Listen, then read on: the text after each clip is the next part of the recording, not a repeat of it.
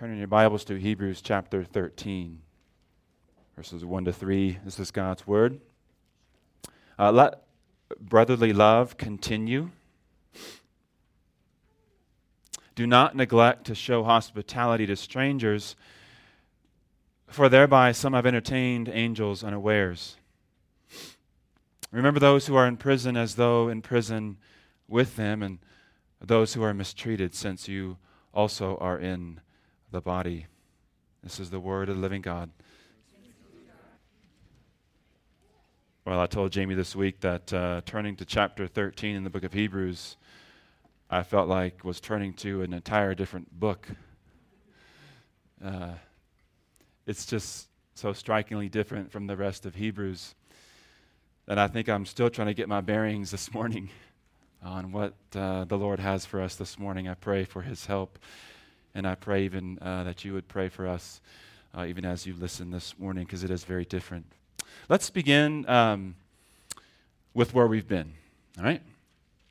So chapter 12, verses 18 to 24, the author of Hebrews took us to Mount Sinai and Mount Zion. He put us at the foot of two mountains, and he said, you don't want to come to Mount Sinai. In one sense, that is a covenant of works, and that mountain will kill you. You cannot produce what the law commands. So you have not come to that mountain, praise God, if you're a Christian. Jesus did.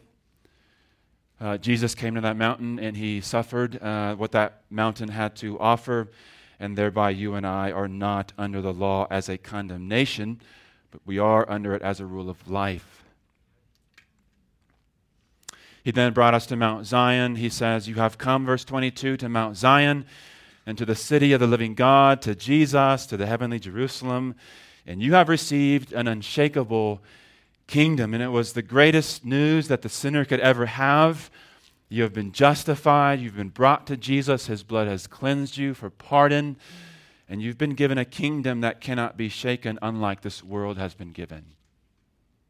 This world will fall apart. We've seen nations fall apart, and this nation too will fall apart one day. But the Christian kingdom, the kingdom of Christ, the kingdom of heaven will not fail. That is the good news of the gospel. Then in verse 28 and 29, look there, we're in chapter 12 still.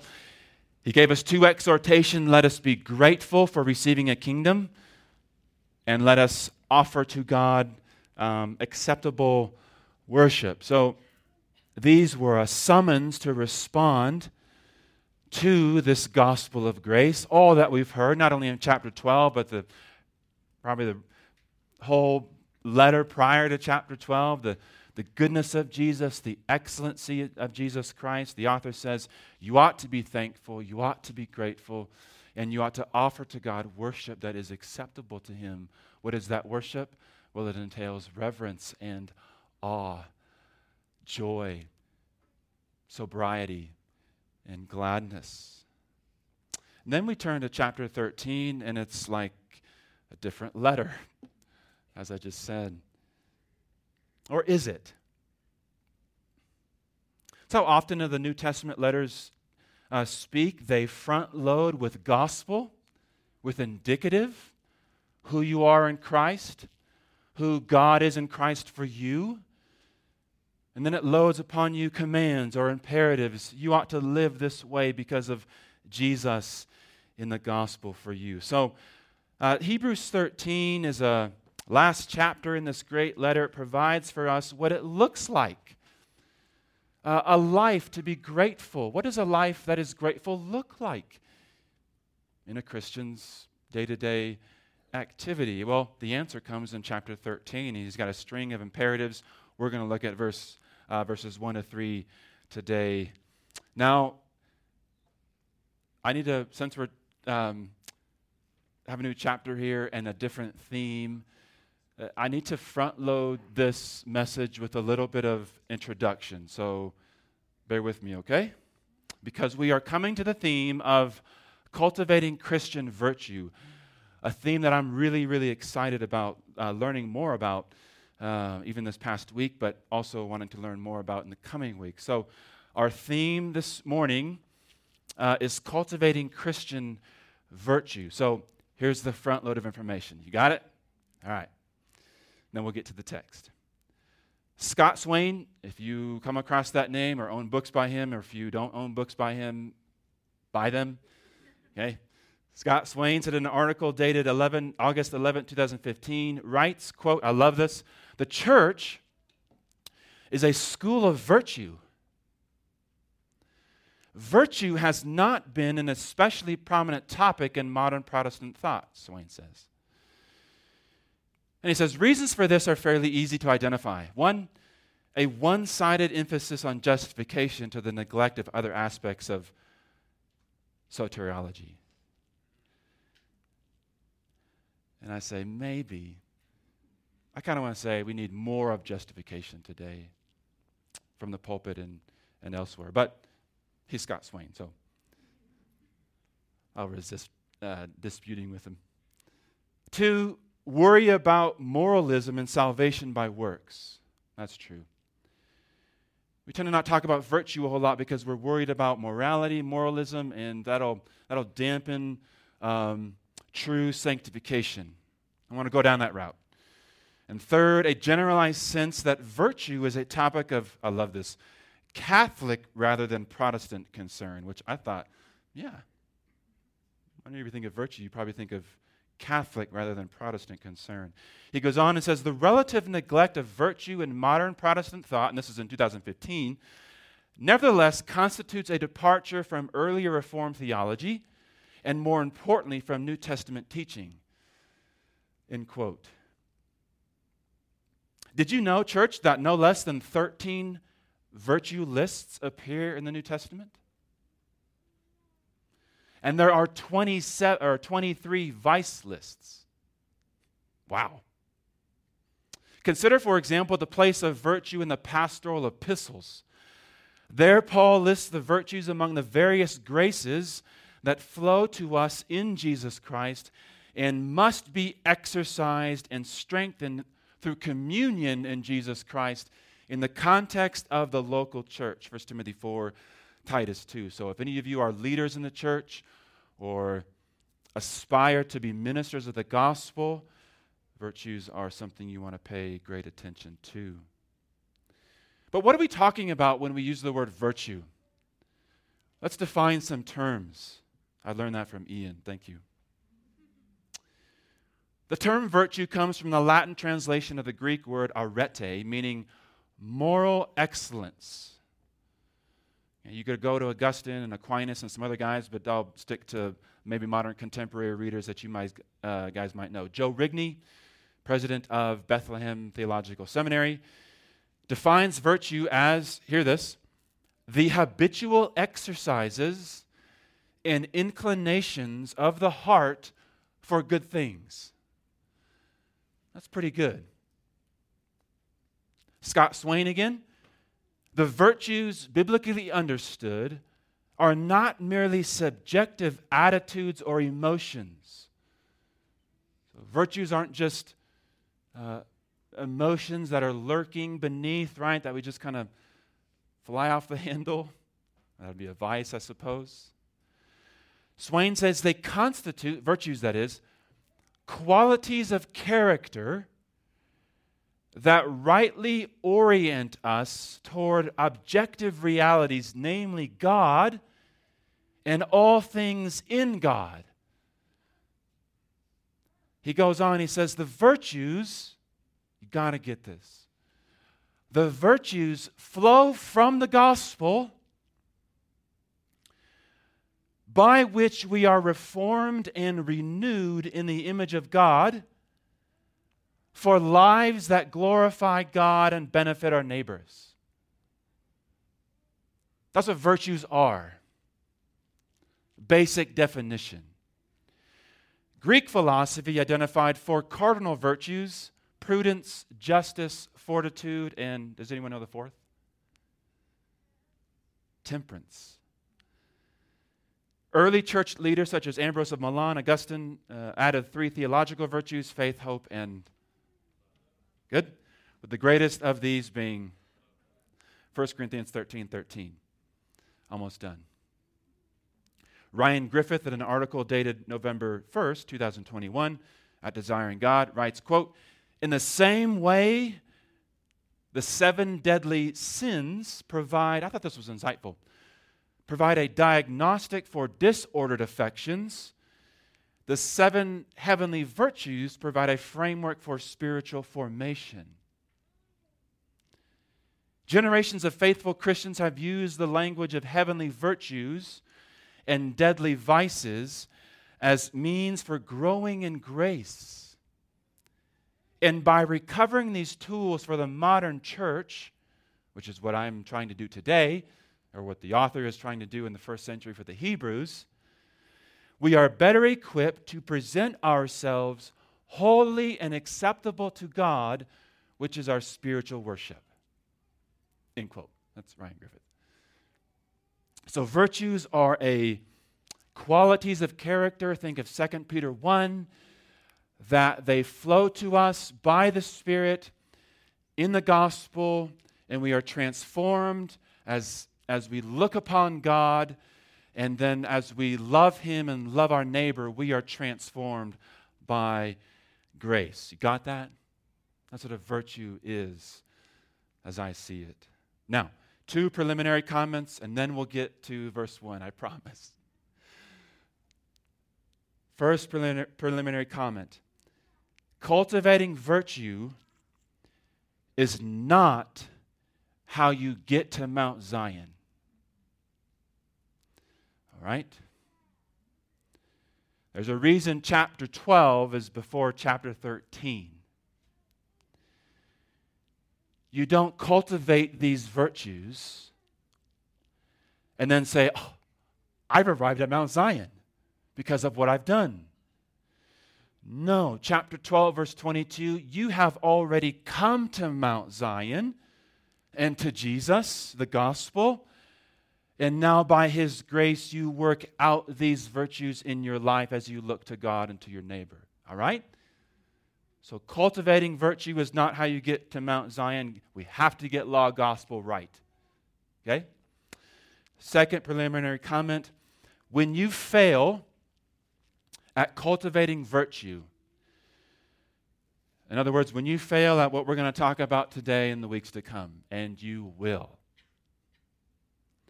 repent. Look to Jesus as your righteousness and start cultivating again. When you fail at cultivating virtue, repent. What do I mean by that? You have not just an attrition of your sin, so that you have a worldly remorse and a fear of punishment. So you're sorrow for sin because this is attrition now. You're sorry for your sin because there's a fear of punishment that's going to come down on you. That's attrition. Biblical repentance is contrition. It is produced by the love of God in Christ towards you so that you are contrite and genuinely forsake sin, turn from it, and turn to God. There is a difference between a counterfeit repentance, attrition, and a biblical repentance, contrition. That's why God says in Isaiah 55 that He dwells with the contrite. It is produced by the love of God in Christ. So repent when you fail to do this. In fact, you'll go home today and you will fail. Look to Christ as your righteousness and start cultivating again. You're thinking, wow, so I'm set up just to do this cycle? Yes. Yep. That's the entire Christian life. All right. Verse 1, cultivate Christian virtue. The first Christian virtue I want to cultivate is love. What Augustine said, that if I have this right, Ian, just tell me afterwards I'm wrong or right. He said, I think that Augustine said that love is the fountainhead of all the other virtues. So I think that's probably why it's front-loaded here in verse 1. He says, look at your Bibles, let brotherly love continue. So cultivate Christian love, number 1. Brotherly love, Philadelphia. When used outside of Scripture, It refers to the natural affection of siblings. When used in Scripture, Philadelphia or brotherly love refers to the kind of love that binds together members of the family of God as brothers and sisters. That's what the author here of Hebrews is getting at. Let brotherly love, let this mutual love that you have as brothers and sisters, let it cultivate, let it ruminate on your heart to love one another as family. And as you can see, I hope that the doctrine of adoption is undergirding this command, is it not? Justification has dealt with you as sinners in the courtroom. You have been clothed in the righteousness of Christ, counted righteous and justified in His sight. And then God takes you from the courtroom as a justified sinner. He takes you into His home in the doctrine of adoption and considers you His child. And He says, look around. Now you have brothers and sisters as you are placed together in Christ's love. So the doctrine of adoption is really undergirding verse 1 here. Let's define what we're talking about here when I talk about cultivating Christian love. Quote, I have it in quotes, but I don't have the author. I think this is probably Scott Swain. A special affection which exists among the children of God and is to be displayed through word and deed. I'll read that again. A special affection which exists among the children of God and is to be displayed through word and deed. So it's not a mere sentiment or particular emotion. Your brotherly love, your Philadelphia, is to be displayed through word and deed to each other. Okay? And it's not a love to all people equally, is it? It is, there is a distinction made. It is discriminatory, you might say. It discriminates on your brothers and sisters in Christ. Do good to all, Galatians 6:10, but to especially those to the household of faith. And the fact that the New Testament speaks, that every New Testament author speaks to this virtue demonstrates its importance. And I just want to look at 3 texts with you, all right, that demonstrate this virtue's importance. John 13:34 and 35. Would you go there with me? Boys and girls, John is the last gospel in the New Testament, so it's towards the beginning of your New Testament. John 13:34 and 35. I just want to look at 3 texts with you.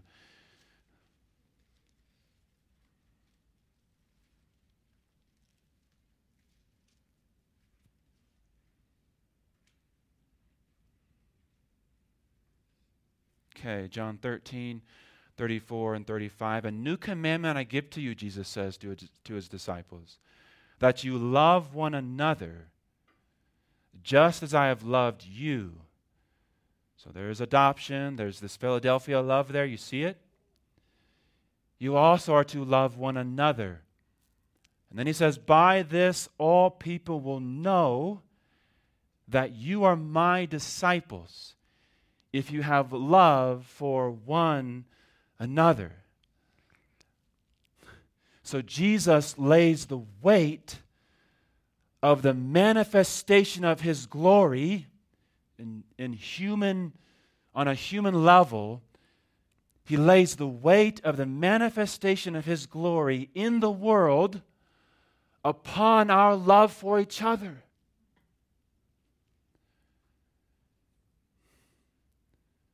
So the witness of the gospel to the world is in some regard laid at the feet of your love for each other. 1 Peter 1:22, second text.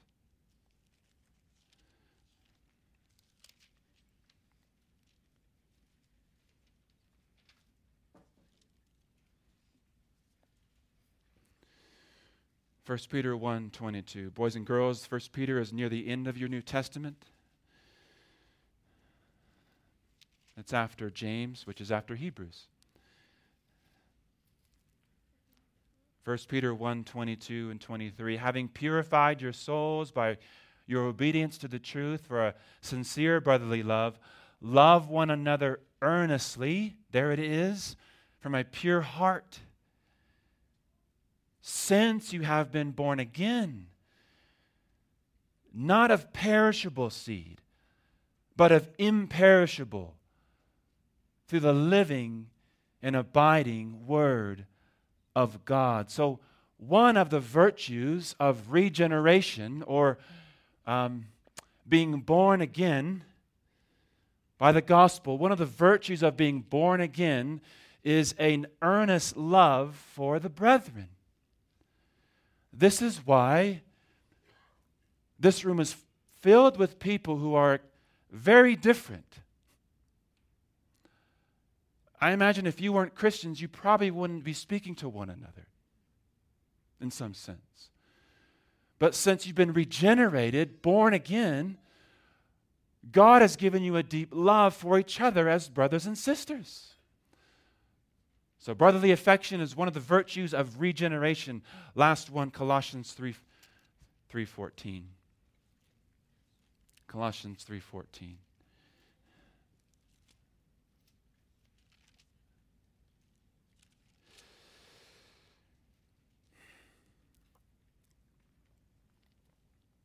This is fascinating right here. He's listing virtue. This is one of those virtue vice lists that he talks about in the New Testament. Colossians 3:12 lists some virtues there. And then he says in verse 14, and above all these, talking about those previous virtues, meekness, patience, above all these put on love, which would probably support Augustine's stance, which binds everything together in perfect harmony. So next to love for Christ, here's how I read that. Next to love for Christ, love for the brethren is the virtue upon which church unity rests. There's nothing in that text, verse 12, look at it, about harshness, meanness, critical spirit, none of that. Love for the brethren is the virtue upon which church unity rests. You remember what Paul says in 1 Corinthians 13? You can have all the knowledge. You can be the expert in dogmatic theology. You can dot the I's and cross your T's and read all the right people. And you can have experiences with communion with God like no other person you know. And Paul says, if you do not have love, you are a big, fat zero.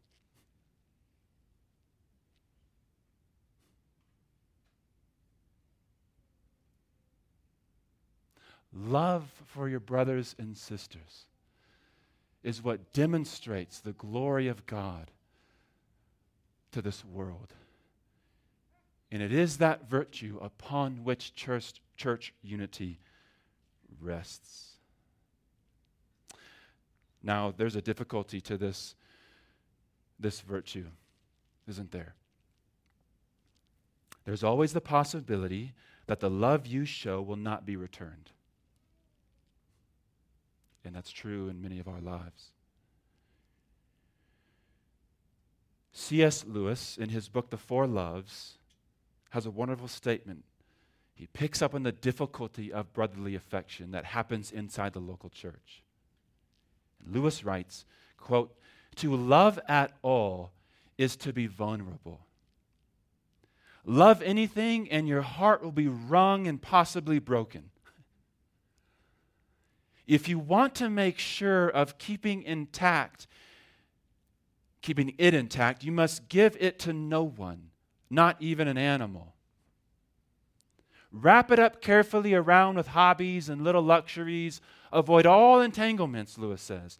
Lock it up safe in the casket or coffin of your selfishness, Lewis says.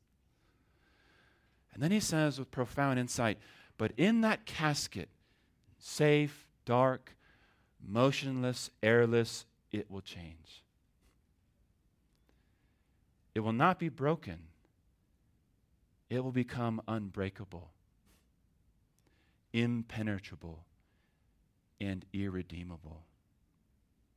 To love is to be vulnerable. You know, beloved, you could be safe and never grow. Or you can love, and Christ will change you from one degree of glory to the next in this life. So we are to cultivate Christian love. These next two are probably best understood. Turn to Hebrews chapter 13 again. These next two virtues are probably best understood as expressions of the virtue love, but we'll treat them separately for our purposes this morning. 2, cultivate Christian hospitality. Cultivate Christian hospitality. Do not neglect, he says, to show hospitality to strangers, for thereby some have entertained angels unaware. In the Greco-Roman period, seeking lodging at inns could be quite dangerous. These weren't like our hotels. Travelers sought accommodations in private dwellings, such as homes, whenever possible, because these inns were dangerous. Caring for strangers was highly regarded among God's people. Genesis 18, Judges 19, Job 31, Acts 10, Acts 21. In fact, I'm not sure where the early church would have been without the gift of hospitality. Hospitality involved offering strangers lodging as well as food and drink. Hear this, with a special emphasis on those who could give nothing in return. Luke 14, Matthew 25. It's best, I think, to view strangers here. What are we talking about here? Who are the strangers? Well, I think it's best to view strangers here as believers who are outside of our local congregation. Missionaries or other Christians, perhaps, who, for whatever reason, find themselves in need of lodging and spiritual edification. So the stranger is probably confined to believers, but we also must remember our Lord's command or our call. If you love those who love you, what reward do you have, he says? If you greet only your brothers, what more are you doing than others? Don't the Gentiles even do this, Jesus says? The world loves its own. You love the world. What are we talking about when we talk about hospitality? Quote, hospitality is a concrete and personal expression of Christian love, intended to include strangers in a circle of care. And he says, do not neglect. Don't you love that phrase? The sharp yet humble, yet gentle imperative. Do not neglect. Don't forget. Do not abandon, he's saying, this present condition or this present expression of love. Ecclesiastical disputes. We don't have those, do we? Relational tension. These dampen our cultivation of Christian hospitality. And so we invite only those who agree with us to our homes because we don't want to invite those that we disagree with. That's hospitality for each other, but as we already mentioned, there's a hospitality that must be given to those outside of the faith. Rosaria Butterfield, I think, did a good job in her book. Quote, too many of us are sidelined by fears. This is why we don't extend hospitality to those outside of the faith. We're sidelined by fears. Man, Butterfield just has a way of arrow right through your heart. She says, we fear that people will hurt us. We fear that people will negatively influence our children. We long for the days gone by, Butterfield says. Our sentimentality makes us stupid. And she says, we need to snap ourselves out of this self-pitying dream. The best days are ahead, she says. Jesus advances from the front of the line. Years ago, Nikki Knott led our church through that book. We'll probably due for it again. More importantly, she reminded us of our responsibility and privilege to see our home as the front door to this church, or maybe a soccer field, or a coffee shop, whatever it may be. Congregation, I want you to hear me now. People don't need another program to meet their needs. Do you know that? They don't need another program to meet their needs. They need a community to which they can belong. They don't need to be one of our projects. They are not. And I don't blame them. They want friends. They want to know someone cares for them. And that's what hospitality can offer. That's what it did for the early church. And that's what it needs to do today. If they reject the gospel, so be it. That's to their peril. So be it. But let us extend hospitality to those who don't know Christ. let me just read a couple of paragraphs from this book. We read it for Sunday school. I found some of these words strikingly provoking. Truman says, ironically, the LGBTQ plus community is proof of this point. Here's what got me. The reason they have moved from the margins to center stage, I wonder what your answer would be, is intimately connected to the strong communities they formed while on the margins. This is why lamentation for Christianity's cultural marginalization, while legitimate, cannot be the sole response of the church to the current social convulsions she is experiencing. Lament for sure, Truman says. We should lament that the world is not as it should be, as many of the Psalms teach us. But also, Truman says, organize. Become a community. By this, the Lord says, all men shall know that you are my disciples by the love you have for each other. And then he quotes John 13:35. And that means community. A couple more statements here. Many Christians talk of engaging culture. That's everywhere today. Engage culture, engage culture. In fact, the culture is most dramatically engaged by the church presenting it with another culture. Another form of community, rooted in her liturgical worship practices and manifested in the loving community that exists both in and beyond the worship service. So when unbelievers come in here, they should say, what is this place? Man, they love each other. Are they from the same family? But also beyond these walls. Many talk of the culture war between Christians and secularism, and certainly the Bible itself uses language to describe the spiritual conflict of this present age, but perhaps, quote, cultural protest, end quote, is a way of better translating that idea into modern idiom, given the reality and history of physical warfare in our world. The church protests the wider culture by offering a true vision of what it means to be a human being made in the image of God. Let's cultivate Christian hospitality both inside the local church and also outside to those who need it.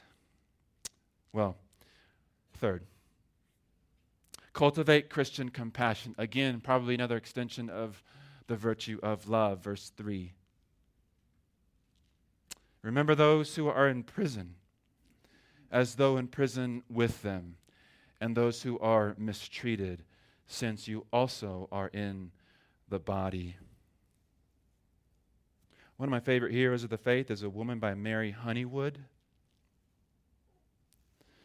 1527 she was born in 1527, died in 1620. Mary Honeywood, so 93 years old.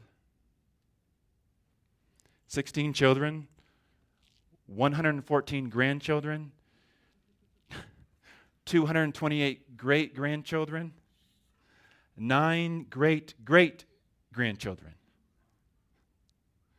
Yeah, wow. That's 367 descendants.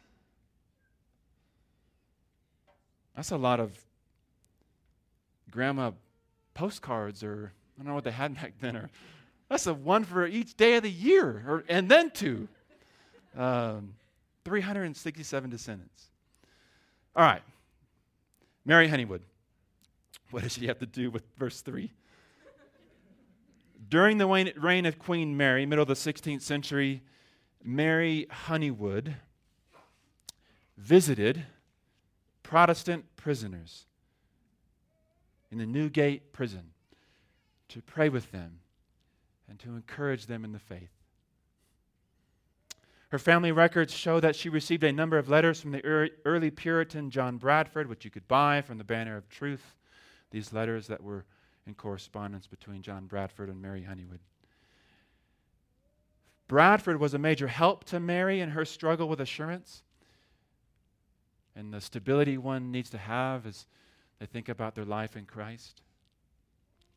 When Bradford was led to the stake to be burned on July 1st, 1555, Mary lost her shoes in the commotion of the crowd. She walked back into town, bought another pair of shoes, and walked back to Newgate prison to see her friend be burned at the stake. Her friend that she visited time and time again in prison to pray with and to encourage in the faith. Remember those who are in prison as though in prison with them, and those who are mistreated, the unborn, perhaps, since you also are in the body. I'm almost done, but I just want you to see the reason why we advocate for the unborn or advocate for those who are mistreated, and why Mary Honeywood would walk to the prison cell and visit with a man like John Bradford. The reason, the author tells us, since you also are in the body. We are one body. When one member suffers, we all suffer. And Mary Honeywood probably understood that better than most. John Owen says, union is the most proper fruit of love. No duty, he says, of the saints in the gospel is pressed with more earnestness than this. Now, we must fight the fight of the gospel, wage the good warfare. Absolutely. But I think Owen, and certainly in the context of Hebrews 13, it's the manner in which we fight. It's the manner in which we fight. Our church covenant says we will rejoice at each other's happiness and endeavor with tenderness and sympathy to bear each other's burdens and sorrows. We are one body, though many members. And so with tenderness and happiness, we bear with each other.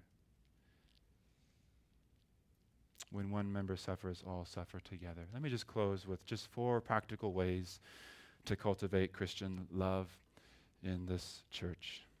And I'll just be quick.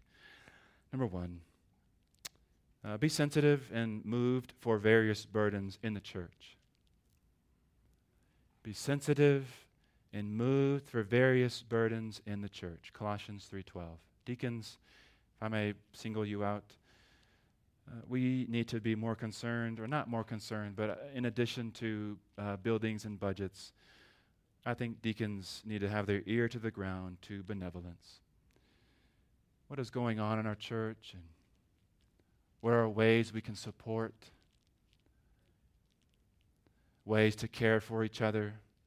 What are the burdens happening in our body? Who's lost a job? Who's lost a loved one? Who needs a visit? These are things we need to be sensitive to, Christians. Number two, show courage and boldness to own each other without shame. Show courage and boldness to own each other without shame. Mike does evangelism. Some of you go with him, and Addison came with us the other day with Robert and I to Mines, and I was just watching Robert and Addison do evangelism. Those are my brothers over there. Not ashamed of those men out there sharing the gospel and testifying to what's going on. See Mike out there doing the same. I don't care what the world calls them. They're my brothers and sisters out there sharing Christ. Don't be ashamed of each other. Warts and all. And everybody has warts. Don't be ashamed. Show courage and boldness to own each other without shame. Third, personal visits in sickness and troubles in order to comfort and refresh people. Remember what Jesus says in Matthew 25. I was hungry and thirsty, and you came to me, and you refreshed me. You gave me a cup of water. And the disciples said, "What are you talking about? I didn't ever see you when I was doing these things." And he said, "You did this to my people. You did it to me. You did it to them. You did it to me." Show personal visits in times of troubles and sickness to comfort and refresh the brethren. Again, have an ear, have a heart to what's going on in the body, and to display brotherly affection. And fourth, administer spiritual and earthly assistance to specific conditions. Administer spiritual and earthly assistance to specific conditions. Yes, we need to care for the immaterial, the soul, how the person is doing, but does someone need a physical help? Well, we need to care for the body as well. Administer spiritual and earthly assistance to specific conditions. I stand here today as a minister of the gospel of this church, and I can humbly say and proudly say that this church does a job well done in brotherly love. It's a joy to be a minister of the gospel at this church. And so I say with the pastor of Hebrews, let brotherly love not begin, but continue in this church. Let's pray. Our gracious God, we pray for the virtue of love in our church.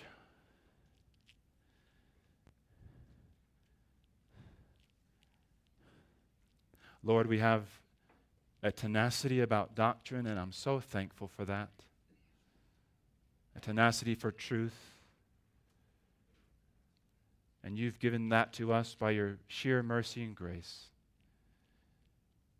And I pray we hold strong and firm to the faith once and for all delivered to the saints. May we never be moved off of our faith. But, oh God, inasmuch as we hold firm to the faith, may we also hold firm to one another. May we own each other in love. May we own each other in love and never be ashamed. You are not ashamed of us to be our elder brother and to be our Savior. May we never be ashamed of each other.